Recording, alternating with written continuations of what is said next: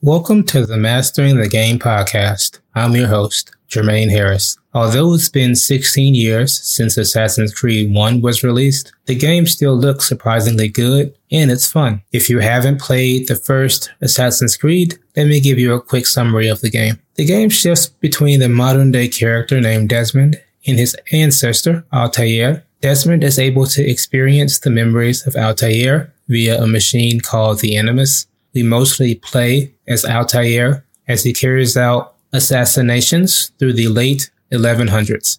Assassin's Creed 1 was groundbreaking for a few reasons. It's one of the first games to feature a detailed recreation of the Middle East, at least in cities like Jerusalem and Damascus. The sense of realism for the map helps you appreciate the beauty of the cities and helps to immerse you in the environment. When you think about Assassin's Creed, you probably imagine its parkour system and its combat system. Both of those systems are here in Assassin's Creed 1. Running, climbing, and jumping around the map is fluid, and although the combat system was improved in future games, it's satisfying when you manage to take out enemies, especially when you're in a group. One of the biggest impacts that Assassin's Creed 1 has is its stealth mechanic. While it definitely wasn't the first stealth game, it was innovative because of how it makes you be mindful of your interactions with NPCs and around guards. You have to make sure you're not bumping into NPCs when you're running around, or that you start doing things suspicious around guards, like walking super slowly. Overall, I'm a fan of the more narrative-focused games like Assassin's Creed 1. Starting with Origins, the series shifted toward a more open-world style RPG-focused game where there are skill trees and gear upgrades.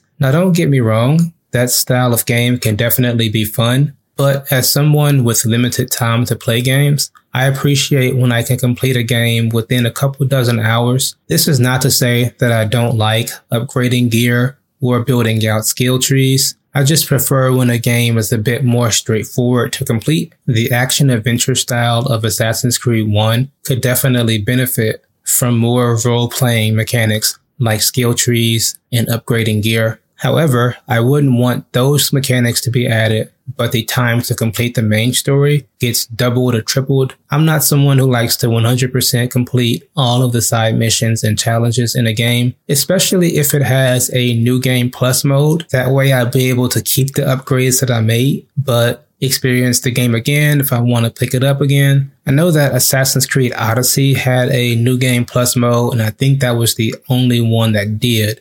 But it would be cool if Assassin's Creed 1 actually had a new game plus mode. I know at that time they weren't really very common, but I think that having a new game plus mode adds a lot to the replay value of a game. Let me know if you've played Assassin's Creed 1 or if you stick to the RPG style games like Assassin's Creed Valhalla or Odyssey. Thanks for watching. Thanks for listening.